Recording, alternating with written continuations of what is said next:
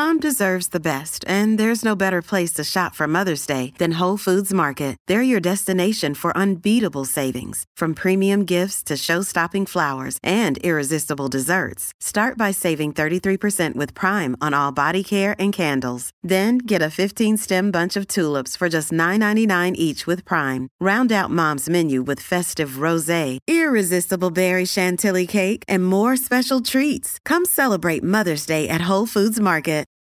I had spent my entire life focusing on this one thing, and now this one thing was gone. I mean, I accomplished it, but regardless, this one thing is gone. Now what am I going to do? You're listening to How To. I'm Amanda Ripley. The 2022 Olympic flame has been extinguished in Beijing, and with it, the dreams of Olympic glory for many athletes. The biggest stories of these games included some painful moments, watching a 15-year-old figure skater fall apart on the ice, or the shocking results for downhill skier Mikaela Shiffrin, the face of Team USA, who didn't even finish multiple events. You have got to be kidding me. Shocker right off the bat. Didn't even get into the course. It's all a reminder of the incredible pressure that humans put themselves under. And even if everything goes right and you win gold, the all-consuming pursuit to get there can leave athletes wondering, what comes next? So today we're revisiting a fascinating conversation with a Winter Olympian who won gold and then discovered not everything is golden after the games are over. My name is Steve Messler. I am the 2010 Olympic gold medalist in the sport of four-man bobsled. Steve spoke with former How To host David Epstein, and we'll let him take it from here. The first time I met Steve was before the 2010 Olympics in Vancouver at a media event. Steve and his teammates were throwing pens at one another across the room, and I thought, well, these guys seem like fun. So then I paid them a visit in Lake Placid to write about them for Sports Illustrated. And Steve and I later became really close friends. I had my first bobsled trip when I was writing about you guys, and you jerks didn't tell me to put my head down in the sled. So it was wobbling all over the place. Yep. It's like a great roller coaster, except roller coasters like accelerate and decelerate, whereas my experience of the bobsled was it only accelerates until the end when someone pulls the brakes. Yeah, there's only one speed, and it is faster. Steve was part of a historic bobsled team known as the Night Train. It consisted of his fellow pushers Justin Olson, Kurt Tomasevich, and the driver was another Steve Holcomb. Unlike with some of his previous teams that could get uptight under pressure, the Night Train was a riot. The two Steves, Messler and Holcomb, they even had an inside joke that went on to become a viral video. We're listening to the radio, and the Humpty Dance comes on from Digital Underground. Humpty Dance is your chance. And I get to the track. It's 7 a.m. It's still dark. It's cold. It's like minus 25. And Holkey's sitting over there. And Holkey had been my roommate a couple years here and there at the training center. And I turn to him and I just, do the thing that you do, which is like you just throw words into a song. And the Holkey Dance is your chance. Do the whole. And he starts getting up and does this like stupid little shuffle. And Holcomb is a round guy, we'll say that. he was a barrel. He's a barrel. Sure. And he's sitting there like doing this little stupid little shuffle. So for the rest of our careers, wherever I was, I would start yelling and singing the Holkey Dance song, and Holcomb would stop whatever he's doing and starts doing his shuffle. Oh, do Holkey, do the Holkey Hulk doing. It was joyful though. Yeah. I think like that. I think that's why it caught on so much. Is it was goofy, and it was showing the non-serious side of Olympians who usually you see like the steely gaze right before the start. This fun-loving camaraderie, it was a stark contrast to Steve's experience 4 years earlier at the 2006 Winter Games. That team was favored to win a medal, but they ended up totally choking. But in 2010, our team was, to your point, just was able to relax going into the start house, going to the line. And that made all the difference for us. It's the final day of competition at the Whistler Sliding Center. Everybody's chasing the fastest sled in the world, the Night Train. So we started out ahead, and then we dominated. And by the time the fourth heat came down to it, we had to get down. We had to do our jobs. We had to get down. Steve Holcomb is about 51 seconds away from erasing 62 years of frustration for USA bobsled. Can he unseat Longa? We still had the greatest bobsledder of all time, Andre Longa, chomping at our heels, and he had just moved from the bronze medal position into the silver medal position, and we had to come down the hill and still beat him. Look how low these athletes are in this sled. About a half-second lead over Longa. Here it comes. Through, down.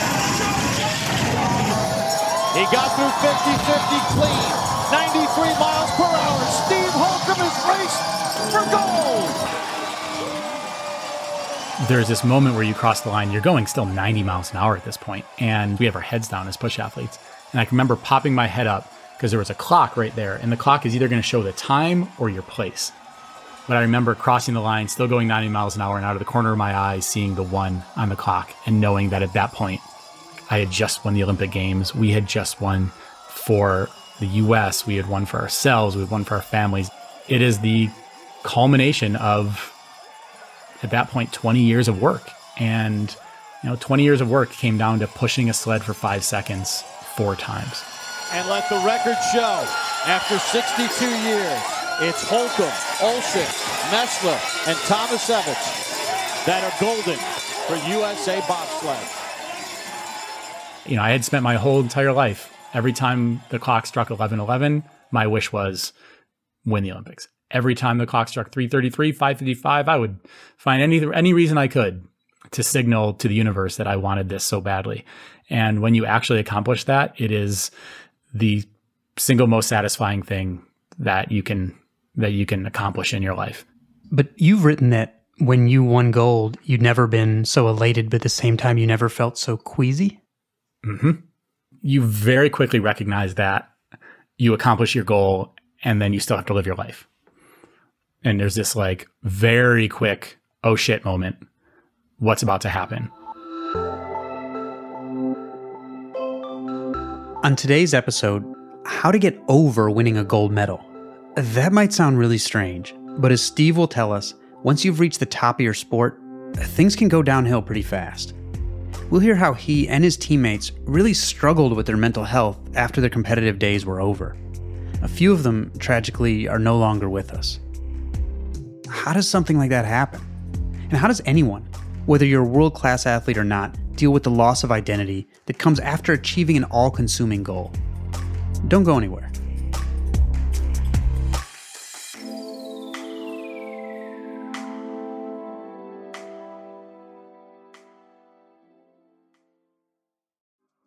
Apple Card is the perfect cashback rewards credit card.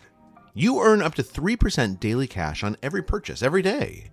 That's 3% on your favorite products at Apple, 2% on all other Apple Card with Apple Pay purchases, and 1% on anything you buy with your titanium Apple Card or virtual card number.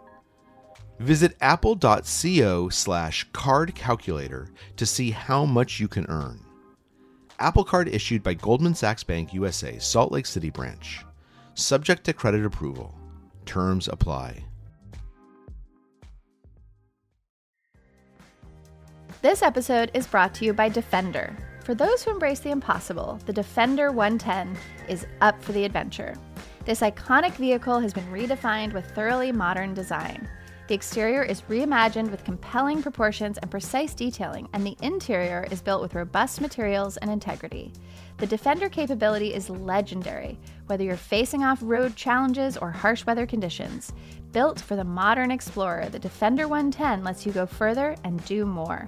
And cargo capacity means more room for your gear. To drive the Defender is to explore with greater confidence. Powerful innovations like the intuitive driver display and award-winning infotainment system keep you connected. Innovative camera technologies deliver unobstructed views and effortless maneuvering. Ready for a wide range of adventures, the Defender family features the two-door Defender 90, the Defender 110, and the Defender 130, which seats up to 8. A vehicle made to go further, the Defender 110. Learn more at LandRoverUSA.com/Defender.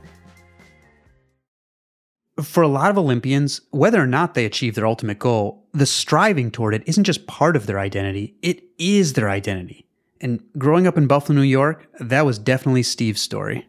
I have a fantastic picture of my mom and I couldn't have been more than 3, and I'm wearing a USA Olympics sweatshirt with a little USA Olympic logo. And the seed was planted before I can remotely remember. Not many people grow up saying, I want to be a bobsledder. I definitely wasn't one of those. For me, it was when I was 11, I did Junior Olympics track and field. And that would be like definitely the first time that I was actually able to touch the Olympic movement. And the spark really hit. Steve was a national champion in track and field in high school, and he was recruited to some really prestigious schools like Harvard, Stanford, and Princeton. But ultimately, he took a scholarship to the University of Florida to compete as a decathlete. And I knew that if I could go to Florida and be successful, I could go to the Olympics.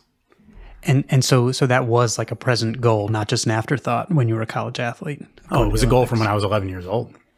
Because if you can make it that high and win national championship when you're 11, why can't you win it when you're 12? Why can't you when you're 15, 20, 25, 30? And if you can win an American national title when you're 25 or 30, you're going to the Olympics. Except Steve's college track and field career, it just kept breaking down. Literally, every single season was ended by some injury. What kept you going? Was it the Olympic dream? Was it, I have a bad taste in my mouth about how my college career went? Or how was it as you were coming up to graduation? I didn't know anything else other than being an athlete. That was who I was. That was my identity. And it was late August of 2000, sitting on my couch in Gainesville, Florida, hot summer day. And that summer day happened to be like 2 days after I had Tommy John surgery on my elbow. And I honestly don't know whether it was the painkillers and drugs and meds they had in me after, 2 days after a surgery like that, which is very major elbow reconstruction, or what it was. But I was sitting on the couch and it was clear to me that my track career was over. There was this little voice in the back of my head, which was a guy named Jerry Clayton, who was the guy who recruited me to Florida. He had a guy named Rob Olson who went from track to bobsled back in the day. And he had always compared me to Rob, and I just laughed it off. What does bobsled have to do with me? But when I was sitting on that couch, I thought to myself, well, maybe I can do it. And literally, I wrote an email to the U.S. Olympic Committee, of which, in 2000, it was not the easiest thing to do. To find, there was no contact forms. I emailed them and I said, I'm this big, this strong, this fast. Can I do this?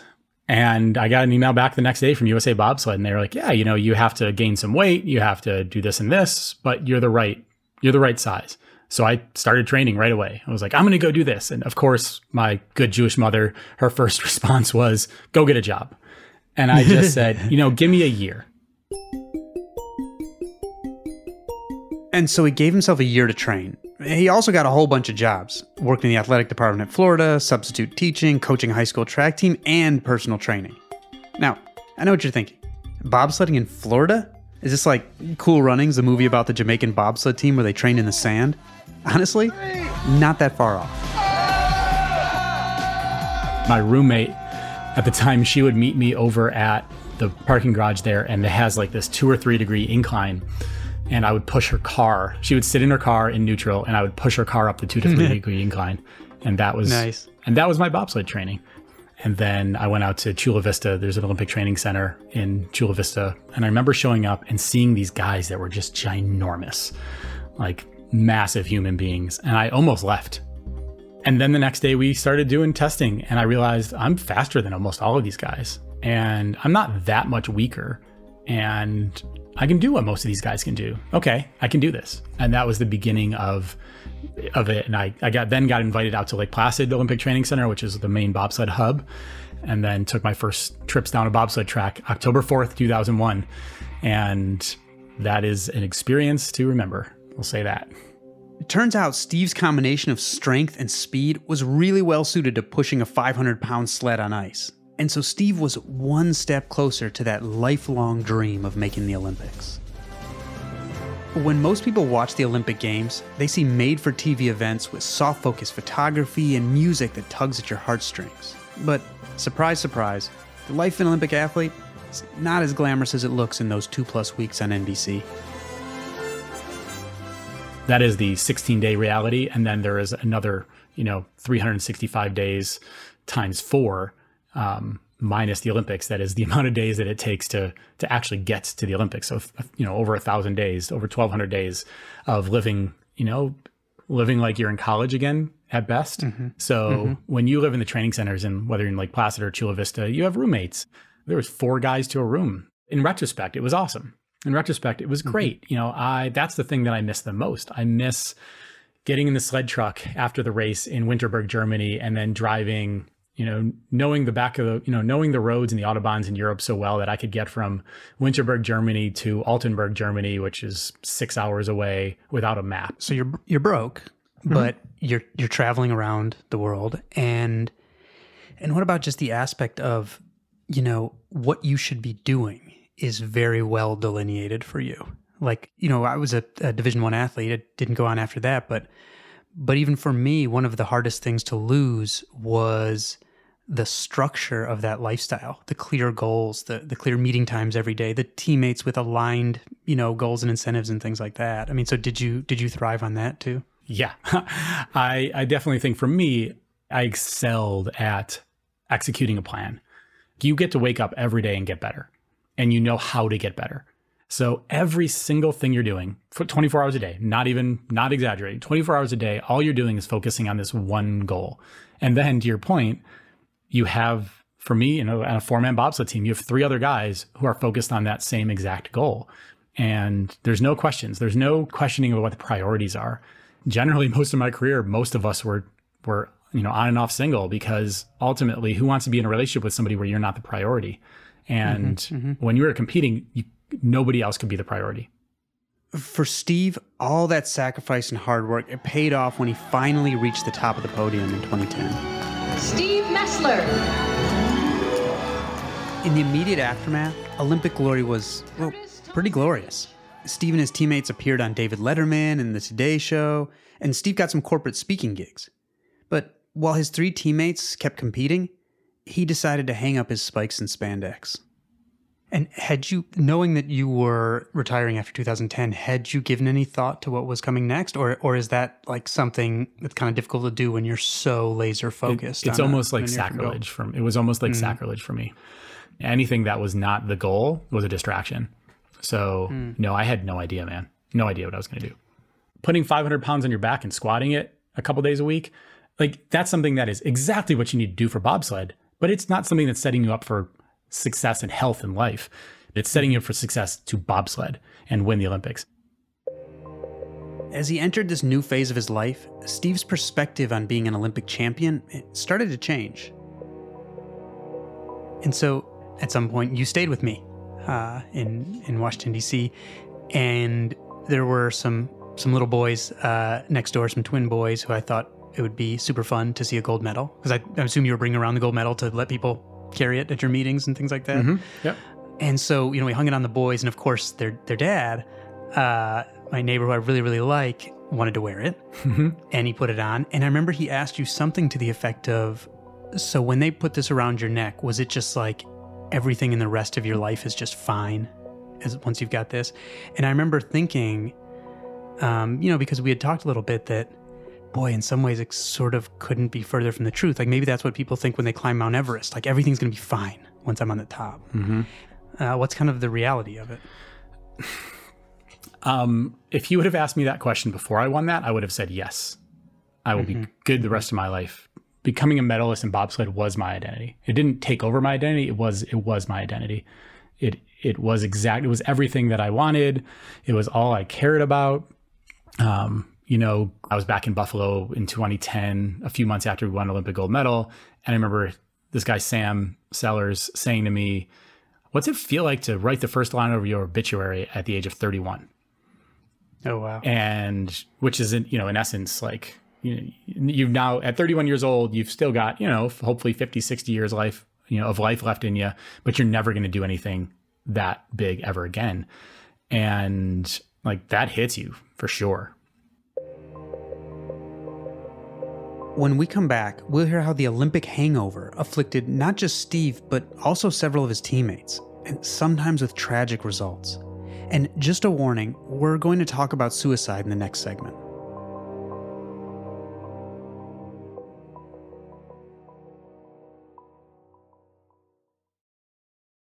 This episode is brought to you by Progressive Insurance. Hey, listeners, whether you love true crime or comedies, celebrity interviews, news, or even motivational speakers, you call the shots on what's in your podcast queue, right? And guess what? Now you can call the shots on your auto insurance, too. Enter the Name Your Price tool from Progressive. The Name Your Price tool puts you in charge of your auto insurance by working just the way it sounds. You tell Progressive how much you want to pay for car insurance. Then they'll show you a variety of coverages that fit within your budget, giving you options. Now, that's something you'll want to press play on. It's easy to start a quote, and you'll be able to choose the best option for you fast. It's just one of the many ways you can save with Progressive Insurance. Quote today at Progressive.com to try the Name Your Price tool for yourself and join over 28 million drivers who trust Progressive. Progressive Casualty Insurance Company and Affiliates. Price and coverage match limited by state law. Another day is here, and you're ready for it. What to wear? Check. Breakfast, lunch, and dinner? Check. Planning for what's next and how to save for it? That's where Bank of America can help. For your financial to-dos, Bank of America has experts ready to help get you closer to your goals. Get started at one of our local financial centers or 24/7 in our mobile banking app. Find a location near you at bankofamerica.com/talktous. What would you like the power to do?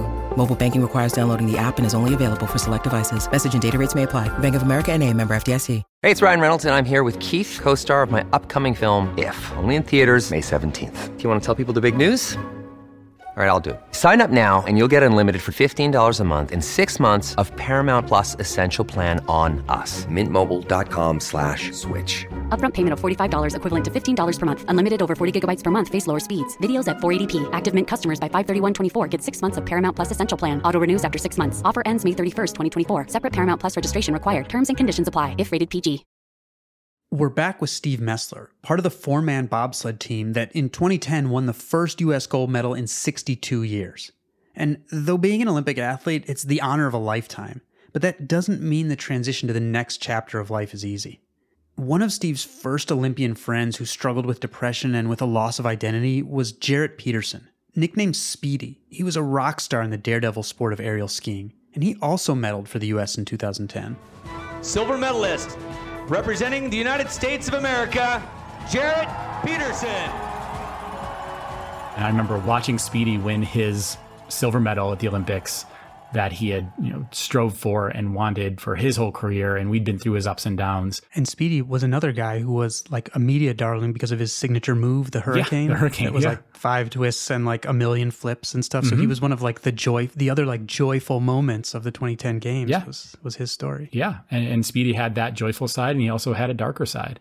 And February 2010, he wins his Olympic medal. In July of 2011, he phones the police and lets them know where they can find his body. And he walks out into the woods in the mountains with a shotgun. And, our experiences were pretty similar. We both reached our certain goals. So here's Speedy in 2010 winning a medal, and a year later committing suicide. And, Pavle had the same obsessive compulsive drive that I had. Pavle Jovanovic was another bobsledder and one of Steve's former teammates before the night train days. I learned a lot of my best training habits from Pavle. And, I get a phone call last spring of 2020, and, his brother found him in their shop and he hung himself by a steel chain. Vulnerability is a bad thing in bobsled because you have 20 guys knocking down your door. So if you show vulnerability, those guys will smell blood and try to get your job. So I learned how to be the best in the world by not showing vulnerability. And that is about one of the most unhealthy habits you can have, or traits you can have, if you're somebody who has a higher proclivity for depression like myself, who after multiple concussions over the years and ups and downs and all these different things, I was, probably more susceptible to mental health issues than your average person. And if you're not vulnerable, that's a toxic mix. And, you were one of the first people who I was able to be vulnerable with and have these conversations with. I remember us talking about Speedy and you going into some detail about how hard it was to think about where he must have been to do what he did, which was calling the police and saying, here will be where to find me, because, he wanted it to be taken care of quickly. Yep. I didn't know, what you were going through at the time, or maybe I guess you didn't know what you would be headed for eventually, because this was back in 2011. Yeah.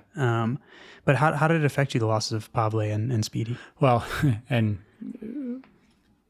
the Speedy thing was, I didn't get it yet. I fell for him. I I didn't understand what he could have been going through that would have led him to that point.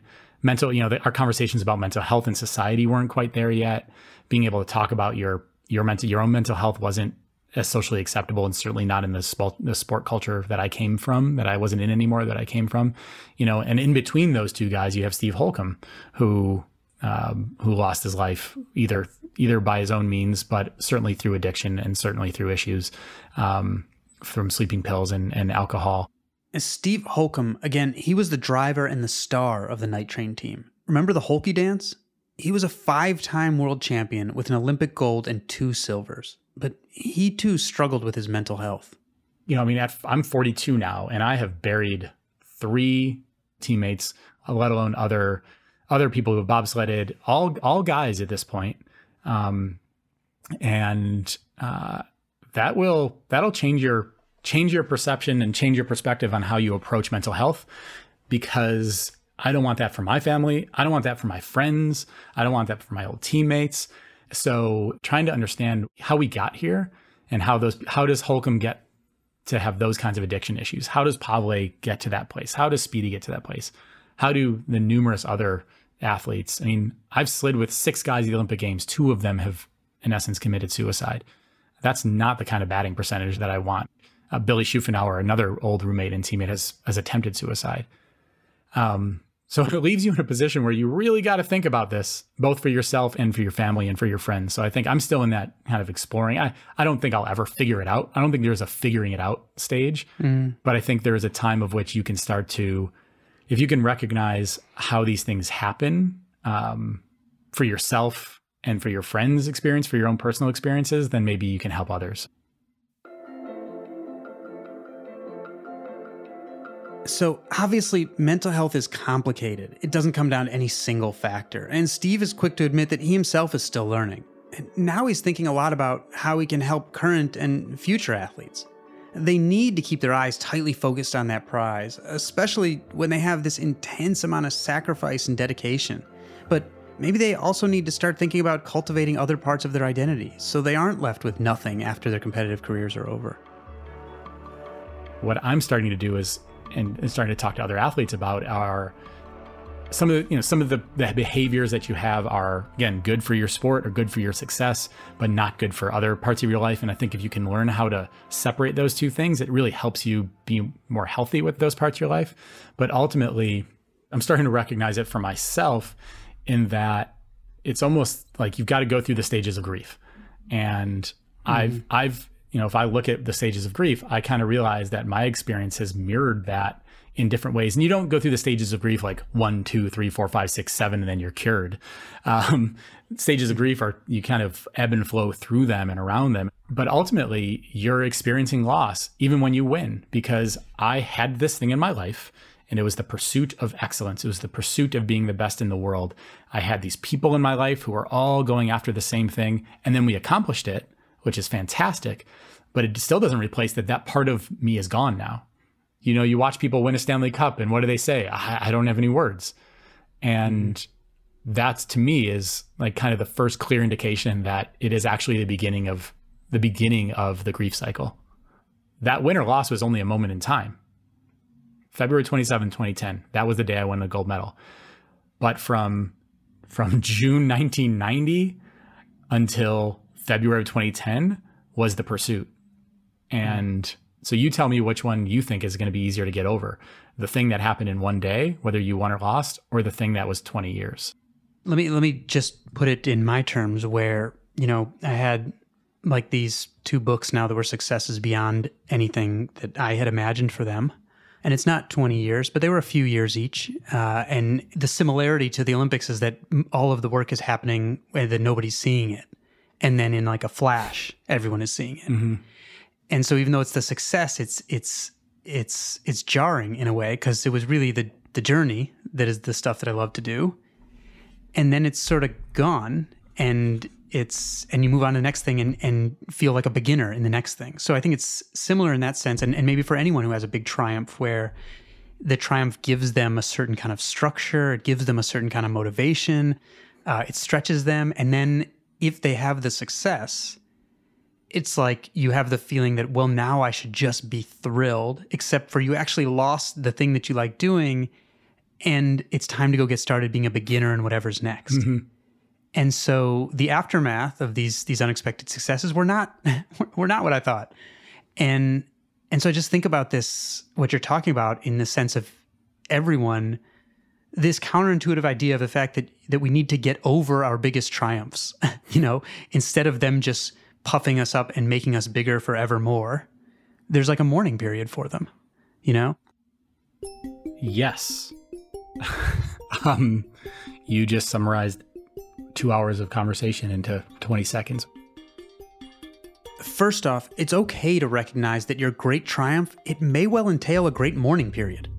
You might need time, or you might even need help, to grieve the loss of the pursuit and the structure. And when you are ready to move on, recognize that experiences are never just wasted. Think about the tools you developed and creative ways to apply them to whatever comes next. Everything in life is a skill that you've got to learn when to use it and when not to use it. And the problem for us athletes is we're pretty pig-headed, and we became the best in the world at using certain skills. So we assume that those same skills are going to help us be successful in every other aspect of life. And sometimes that's true, sometimes that's not. And the sooner that you can boil that down into something that you can actually understand as a person, as soon as I was able to understand that as a person, boy, oh boy, I got through my depression relatively quickly as soon as I was able to admit that to myself. Our work is part of our identity, and identity doesn't just change overnight.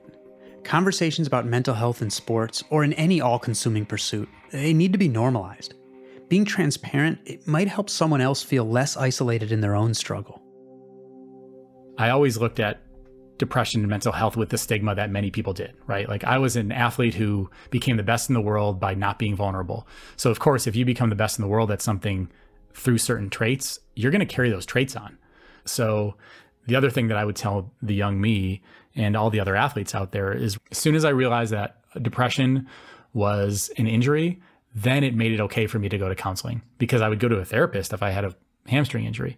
As soon as I recognized that depression was a physical ailment that I could fix, then I can figure out all the tools that I could do to go around it. With the help of counseling, Steve moved past the depression that developed after his career was over, and he moved on to the next chapter of his life. He's married and he has a daughter. He co-founded and runs a nonprofit called Classroom Champions that connects athletes to schools for mentoring. And he now sits on the board of the U.S. Olympic and Paralympic Committee, where he's pushing to make athletes' mental health a priority. How do you support athletes' mental health while still allowing them the ability to compartmentalize and do all the other things they have to do to succeed on the field of play for them? So we're getting better at it. And I think, society's getting better at it too. I don't know if we're nailing it quite yet, but I do know that it's a big focus right now. And I think that we're getting the infrastructure in place to be able to help athletes in a way that certainly wasn't around when I was there. And, and certainly wasn't around when Speedy was there, wasn't around when Steve Holcomb was there, wasn't available to Pavle Jovanovic when he was there. So my hope is that, like, the next 42-year-old bobsledder 10 or 20 years from now doesn't have to talk about the handful of friends that he's had to bury. And the bar it's not a very high bar, but ultimately it's really tough to get to, because you're just talking about people that are the most obsessive, compulsive, focused individuals on the planet. And whether you're an Olympian or an entrepreneur or just somebody who's like really trying to be one of the best people in their field, those mindsets are basically all the same.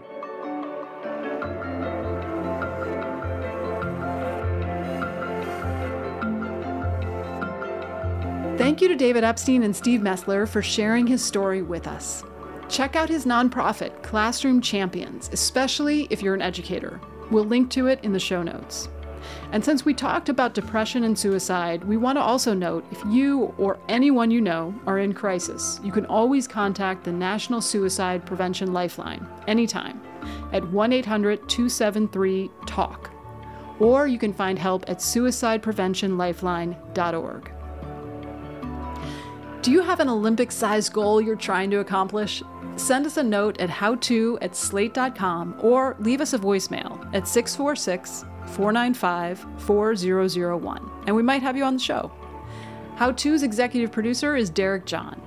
Rosemary Belson, Rachel Allen, and Margaret Kelly produced this show. Our theme music is by Hannes Brown, remixed by Merritt Jacob, our technical director. Charles Duhigg created this show. I'm Amanda Ripley. Thanks for listening. We'll be back with a new episode next week.